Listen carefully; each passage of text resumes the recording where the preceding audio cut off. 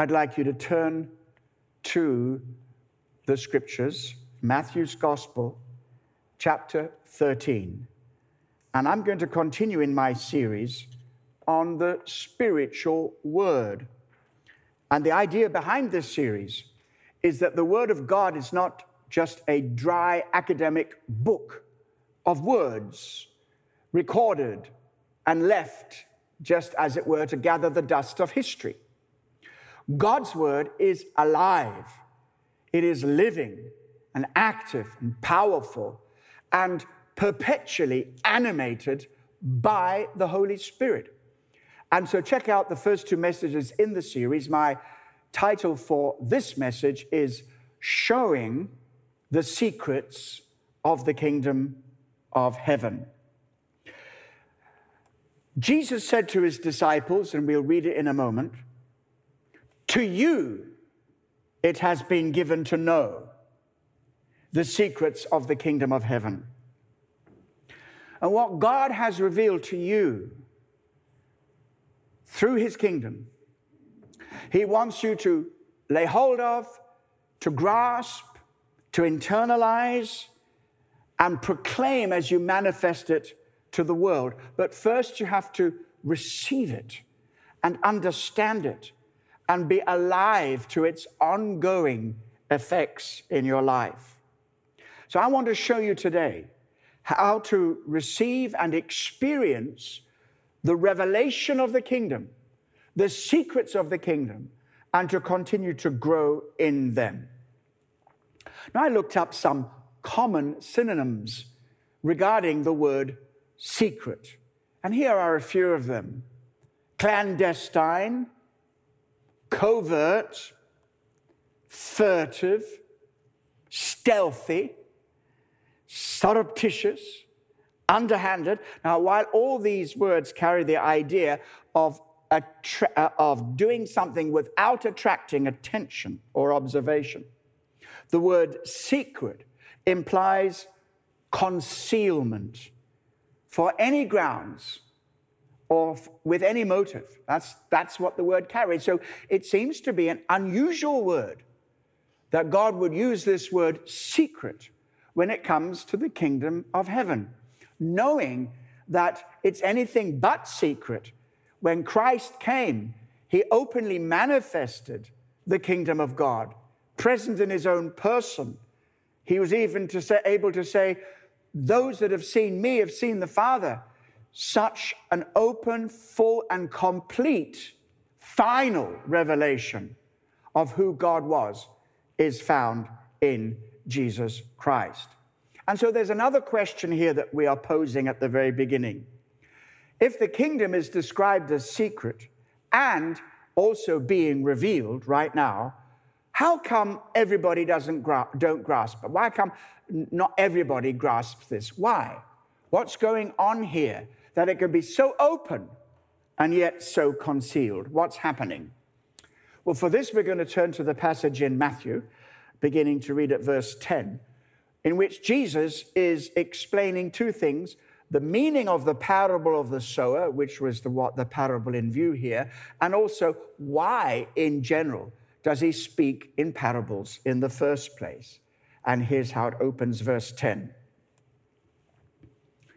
Then the disciples came and said to him, "Why do you speak to them in parables?"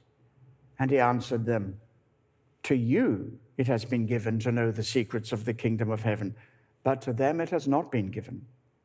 For to the one who has, more will be given, and he will have an abundance. But to the one who does not have, even what he has will be taken from him. This is why I speak to them in parables, because seeing they do not see, and hearing they do not hear, nor do they understand. Indeed, in their case, the prophecy of Isaiah is fulfilled that says, 'You will indeed hear, but never understand, and you will indeed see, but never perceive. For this people's heart has grown dull, and with their ears they can barely hear, and their eyes they have closed. lest they should see with their eyes and hear with their ears and understand with their hearts and turn, and I would heal them. But blessed are your eyes, for they see, and your ears, for they hear. Truly, I say to you, many prophets and righteous people longed to see what you see and did not see it, and hear what you hear, but did not hear it. Hear then the parable of the sower. When anyone hears the word of the kingdom and does not understand it, the evil one comes and snatches away what has been sown in his heart. This is what was sown along the path. So we turn our attention, first of all, to the reason Jesus spoke in parables. Now, the disciples asked him directly, and there have been many answers to this question, and some of them are good insofar as they go. Parables are short and memorable. They are given with great pictographic impact. They are also highly suitable for an oral society such as there was in Jesus' day and still very largely exists in the world today. Many of those people who have A-levels and even university education love to receive information by watching videos, by seeing and listening, not just by reading. And in the parables, Jesus starts with common everyday things, which are the experience of every day, particularly in that culture, an agricultural culture, where many parables are drawn from the kind of life of growing and sowing and reaping and bearing fruit and all the other images, very familiar to people of that generation, still familiar to us today. But the point is taking the familiar things that surround us in our experience and drawing parallels between them, those earthly things, and the heavenly truths of the kingdom. And so Jesus takes an earthly story to talk about heavenly significant things. Now, that is a good reason why Jesus spoke in parables, but it doesn't really go far enough because it doesn't get to the real point that Jesus says. The real point about parables is they operate according to the way revelation works. And this is the heart of my message today. I want you to understand how revelation works. When revelation is given and really made public, as Jesus' ministry was public, he ministered in the marketplace, he ministered to the crowds, and the Gospels which were recorded following Jesus' ministry have been published and been around for more than 2 millennia. And they are readily available. You can go anywhere almost now in bookshops and buy Bibles and so on. And it's so public, so published, so public, and open to everybody. Yet, God's revelation is only received by certain people. People who are prepared to humble themselves, people who are prepared to allow a spiritual desire to awaken in them, and a curiosity concerning spiritual things, and a willingness to receive God's revelation and act upon it, not judge it with their own intellect, their own minds, or their own presuppositions, but be willing to accept that the possibility exists, that God is real, and he created us, and he loves us, and he has communicated to us in many ways, and particularly through his word, the scriptures, and to know that the revelation in Christ is available to everybody through the Gospels, and for us to come before God in the presence of this revelation and say, I'm ready to listen. I haven't closed my mind. I am open, and indeed more than open, I am curious because I am spiritually hungry. And this is why Jesus spoke in parables to the crowds and the multitudes in public, but he waited for his disciples to come to him, those who were close to him, and say, we want to know more. We want to experience more. And my prayer today for you is that you are at home saying, I want to know more. First of all, I want to address those who as yet don't understand the kingdom, those who are not yet believers in Christ, not yet followers of Christ. I address you and I say, are you ready to say there may be something more in this? I am curious, not just out of some form of intellectual curiosity or a thirst for some kind of knowledge and understanding, but I have a deep spiritual hunger. And maybe the circumstances of our environment now, in all the uncertainty and the issues which we are facing, where we are finding it more difficult to place our trust in the things we trusted in before, to realize that there may be a God who is wanting to speak to you today, and you're open because you are spiritually thirsty and hungry. And I also want to address those who already do believe. Have you come to the end of your inspiration? Have you come to the end of your hunger and thirst for revelation? Now, the full and final revelation is found in Christ, but that doesn't mean to say the moment you say, I believe in Jesus, revelation is over. Not at all. You need your eyes, the eyes of your understanding, to be opened and enlightened. You need to have this constant curiosity to find out more and have this adventurous journey of discovery. Not that you find out things for yourselves. As much as human research is possible, it's valuable, but to come to that place of humility and say, show me, speak to me. This is a prayer you can pray, Lord, grant illumination on the revelation I have received so that I can grow in maturity and learn to manifest the kingdom and show the kingdom through my life. And Jesus said, this is exactly my intention. Verse 11, to you, he said, speaking to his disciples, speaking to the hungry ones, those who are saying, I want to know more. Those who are humble to say, I'm prepared to lay aside my own preconceptions, whether they are religious, philosophical, social, or ideological, to say, is there something more to life than I've been told and that I have discovered so far? And to say, yes, there is. And there's something about Jesus that attracts me. And I want to come to him for understanding, for wisdom, for revelation, so that the eyes might be opened, my ears may be opened, and I open my heart to do this, and I seek you. He says to such people, to you, it has been given to know the secrets, the mysteries of the kingdom of heaven. But to them, it has not been given. To those who are arrogant, rather like in the early pages in the Christmas story, where the prophecy says, the rich he has sent empty away, but the humble of heart have come to him, and the humble poor rejoice.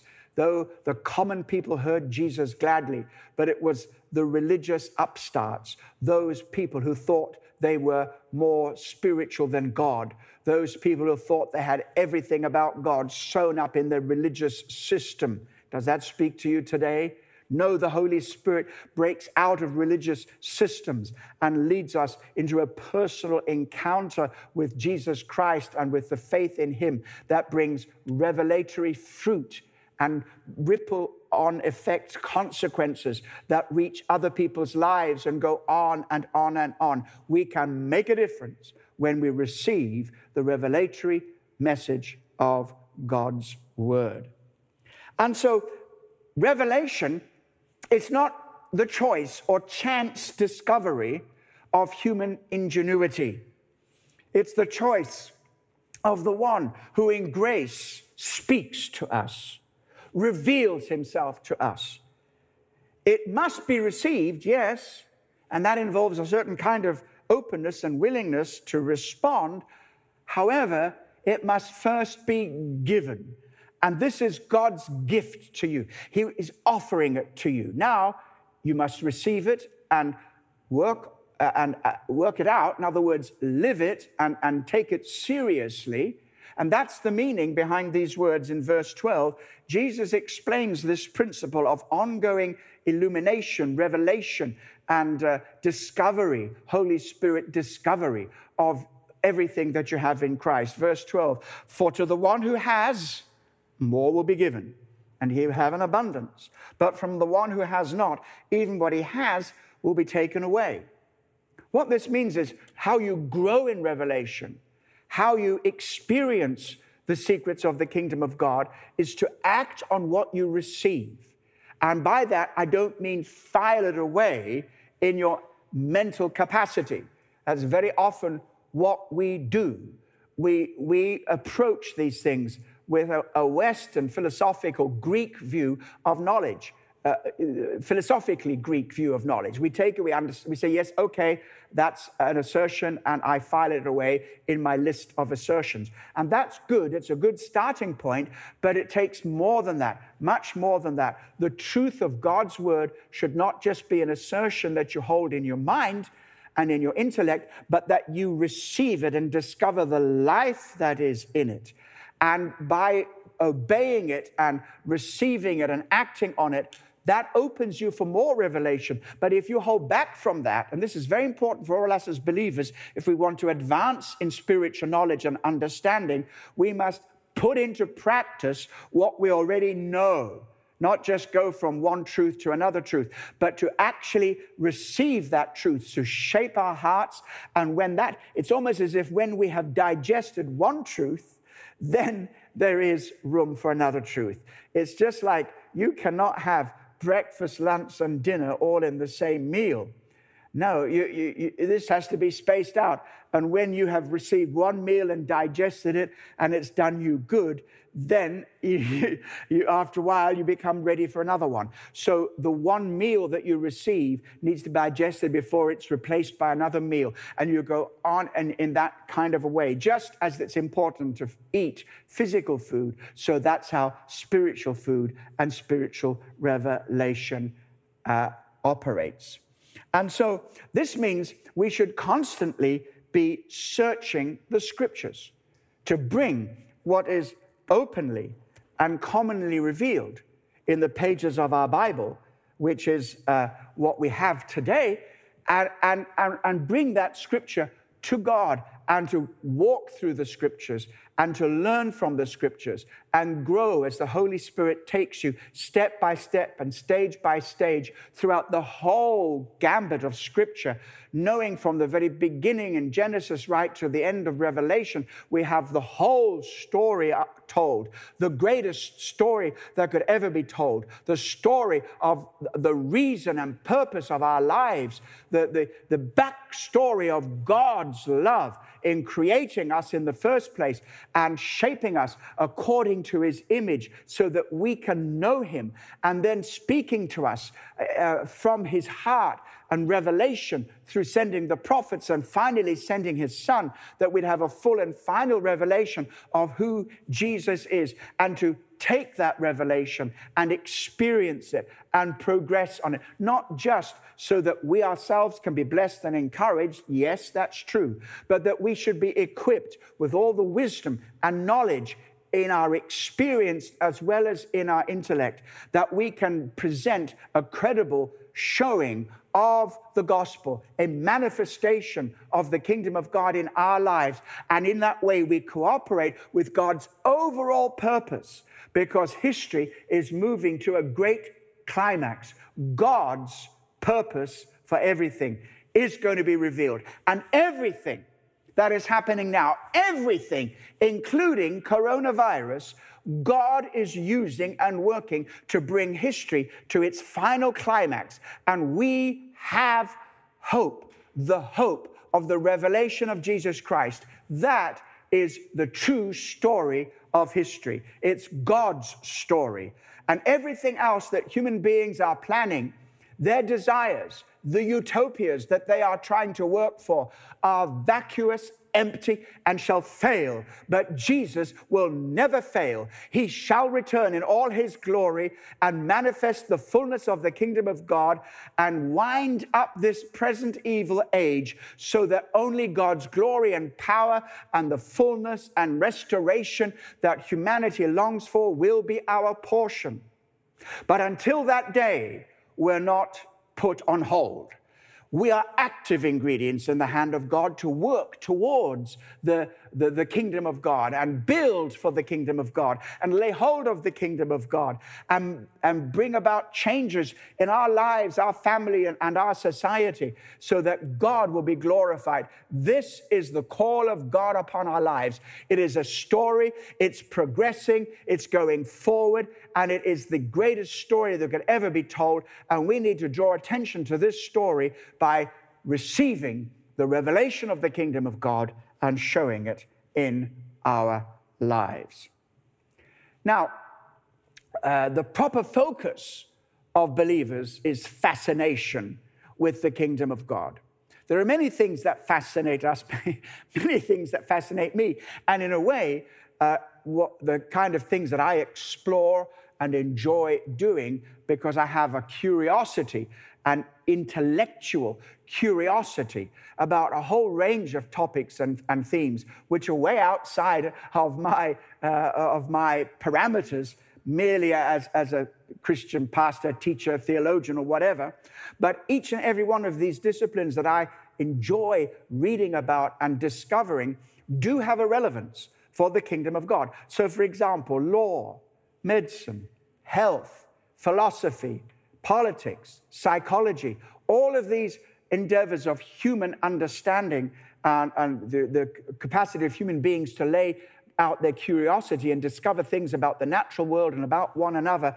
All these things are vitally important, and that's why we have a Giants program in the church, which means that we encourage people who participate in these different domains to stand up and be counted for Christ and to show the kingdom of God in each of those domains. So my thirst for this kind of knowledge and understanding is very useful in my encouragement of you in your domain. However, all these things are absolutely nothing and worthless without the superimposition of the kingdom of God and the relevant understanding of what God's plan really is. It's not just about education or sociology or any of the other studies of human endeavor. They are about experiencing the true and living God who carries us along, bringing all these things with them, transforming them, and bringing them into a glorious conclusion. And our job on this planet is to bring those things as closely as we possibly can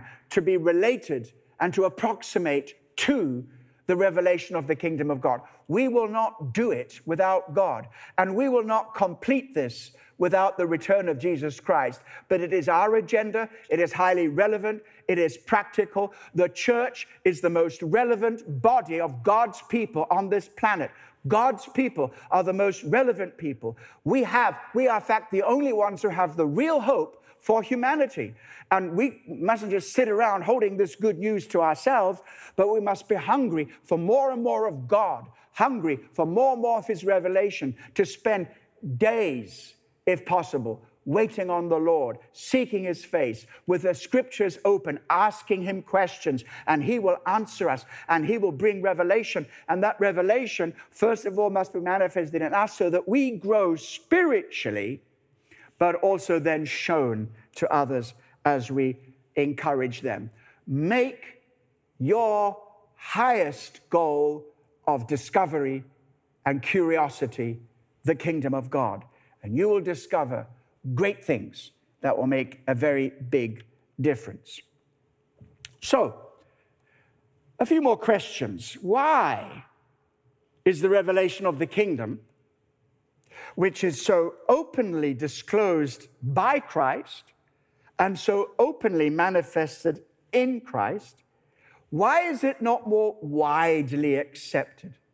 You would think that if God had definitively broken into time and space through the coming of Jesus Christ, His Son, incarnated into this world, if He'd spent 3.5 years of public ministry so that others could record His sayings and His teachings and the meaning and understanding of His doctrines in Scripture, which we know in the New Testament part of the Scriptures, if there could be an event so historically sound, so historically demonstrable, within all reasonable doubt, the resurrection of Jesus Christ, was an historical event that was publicly performed, inasmuch as there were witnesses, and it's the only explanation for the rise of the faith of the New Testament, the only explanation for the rise of the New Testament itself.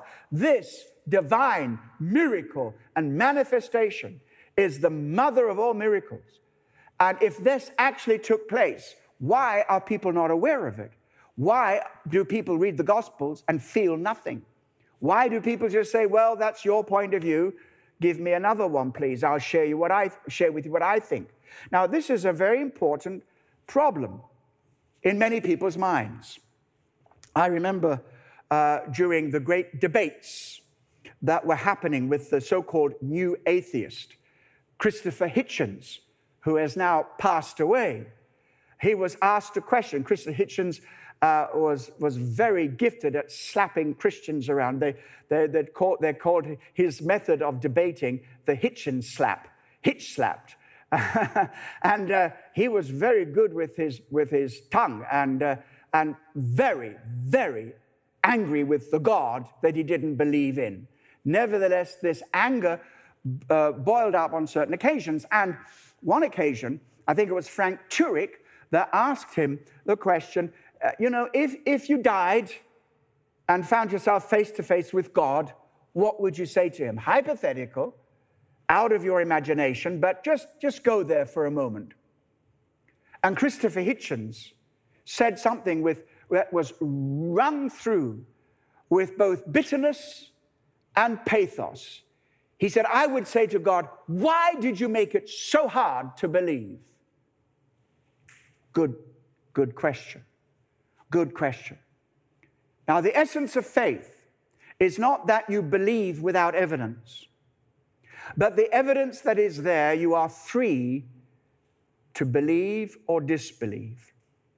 And if you look at the world and have no questions, if you look at the stars of heaven, even with all the wonderful television presentations of the wonders and mysteries of the universe, if you looked at all of that and just say there is no God, that's your choice.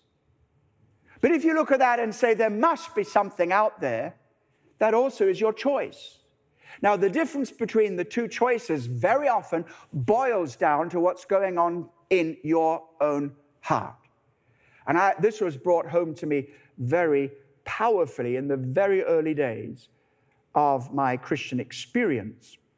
I was just a young 18-year-old. It was many years ago, 1972 to be precise. And I was full of the joys of the Lord. I'd go along singing, "The joy of the Lord is my strength." And at that time, one of these charismatic choruses went on into a form of laughter. Ha, ha, ha, ha, ha, ha, ha, ha, ha, ha, ha, ha, ha. All right, we won't go there. Many of you are far too young to remember the glory days of the heyday of charismatic movement. I would go singing, and I went into a corner shop that I chanced upon. It was not a shop I frequented, but I was so full of joy, wanting to share the Lord, that I immediately addressed those in the shop, particularly a woman who was standing behind the counter. And I shared my testimony and shared the love of Jesus. And her reply I'll never forget. How dare you come into my shop and preach to me about that God when you don't know the suffering I went through and my family went through. And she began to talk in ways which later on I think I was able to understand that this was a Jewish woman who had, in her living memory, the Holocaust behind and the family members that she lost in the Nazi occupation of Germany, and this incredible, horrific Holocaust that was poured out upon the Jewish nation. Where was God in all of that? And so very often, people who have been through distressing circumstances of life, maybe that's you, maybe now several decades later, it's not directly related to that particular human tragedy and human atrocity that was committed by free will agents, not by God, by the way.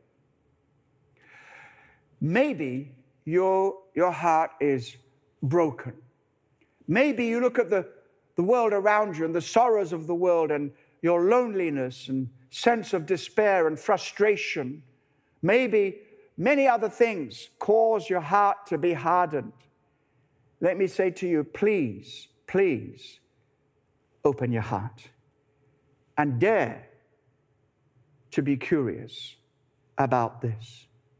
But those who immediately reject the revelation, particularly like in the parable, the pathway, whose hearts have been hardened, that ground was hardened by the course of life, by the passage of humanity, walking and trampling it down into a hardened state. Maybe that's how you feel today. And in that situation of hardness of heart, the revelation resistors have their senses dulled by reason of their apostasy, falling away from the truth, closing their minds and hearts, as opposed to those who say, God, I'm humble, I'm broken, and I want to know you. What makes people hungry for God? What can bring them from this hardness of heart where they resist the open revelation of the kingdom? And for them, everything is in parables, fascinating stories, but haven't a clue what it means. What makes people hungry for God? Many things. It's the work of the Holy Spirit drawing you, speaking to you patiently, pursuing you, in love, wooing you. But also, it's that moment in your life when your idols topple. The things that you are trusting in prove to have had no foundation, and they cannot help you, cannot save you. What is it for you? It might be the former generation of people who you trusted in, who have let you down. It might be a relationship. It might be a career. It might be anything else that you have looked into to bring deep satisfaction and fulfillment in your life. And you realize that it's all falling away. It's all falling apart. Don't lose hope. Because when your idols topple, maybe then you will open your heart and to say, I want God. Now, not just for those who are seeking God, as it were, in order to discover whether he exists or whether he is true, but those of us who are believers, just because he has found us and we've come to a certain level of revelation and understanding, there is more of God that we must discover. And the whole of our lives is not enough. If we spend every day pursuing God, we will never fully encompass him. And I believe not even eternity will be long enough time for us to discover the depths of who God is, the length and the breadth and the depth of his love, the extent of his wisdom, the height of his compassion. We will spend eternity discovering more and more about him. And I believe that the degree to which we carry the knowledge of God on this earth, that's the same degree to which we can experience godly change, satisfied living, despite all circumstances, and manifest and show the kingdom of God and show the glory of God to other people. This is why we must enter into deeper and deeper into the secrets and the mysteries of the kingdom of God. I believe that coronavirus has opened the eyes of many people to inquire after spiritual things. We're told more people are asking about prayer who don't even know Christ. There's an openness to the gospel message, a willingness to re-examine it. Maybe there's something we have missed in our post-Christian generation. Maybe we have been post-Christian too soon because we haven't even examined what the Christian life is all about. And I say all these things very much addressing those who are in our wider circle, those who have not yet fully come to understand and know Christ. I'm addressing you, but I'm also addressing those who are on the inside, those who consider themselves to be believers, You consider yourself to be too close to Jesus? I say get closer to him ever before. We need a generation of people who are sensitive to the voice of the Holy Spirit, who know how to take spiritual truths, discover these truths, hear the secrets of God, whispered into your heart as you open your mind and your heart afresh to the Scriptures. There is still yet more wisdom that we can glean from the Scriptures. This evening I'm going to be speaking about some areas where we need to go back to the Bible, because quite frankly, what I'm hearing out there from many people is nothing but a pooling of ignorance, that the coronavirus is a fail-safe sign that Jesus is coming soon. Now, Jesus may be coming soon. I live as if he's coming every day. At least I try to. But when you go to the Scriptures and ask, what does the word tribulation really mean? What is the word rapture? What does the word second coming really mean? You will discover a far more relevant message that you can live and demonstrate to our generation. And instead of spending your time on spurious conspiracy theories, rather get to the secrets of the Word of God and discover those secrets. And then you will have something that you can speak not just to your family, but to the nation and to the nations. This is a call of the Holy Spirit for people to get back to the Word of God and to pour out their hearts in intercession on your knees with an open Bible and allow God to bring you fresh and deeper revelation from the same Scriptures, not looking for fanciful theories, but what does the Bible actually say?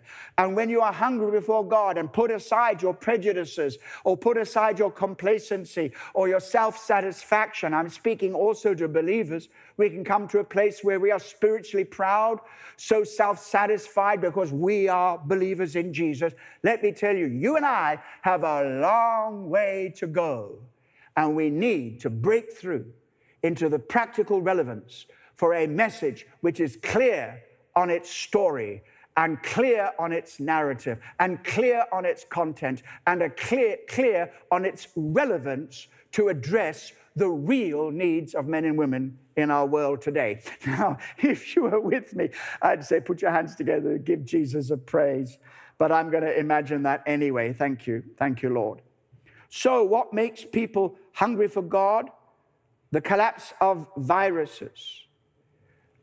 And what causes those who have begun their journey, who are in some way open to God, what causes them to lose confidence in the Word of God? Well, I think there are three things. There is the hardness of heart that comes from constant adverse circumstances. That's the hard ground. Then there is the shallowness of contemporary Christian experience, like the rocky ground where there's no root. And God is calling you to deepen your roots. Don't be a shallow Christian, because shallowness will not allow you to stand in the heat of testing and in the heat of the noonday sun. Believe that when the difficulties come and persecutions on account of the word come, you will flourish because your roots are deep. And then finally, it's the distraction, typified in this thorny ground. Distraction by the attraction of the world and the things around us. The cares of this world, cares of this life, the deceitfulness of riches, and Mark's gospel adds desires for other things. So the meaning of this parable is the word is spiritual. The sower sows the word of the kingdom, and the kingdom word brings kingdom fruit.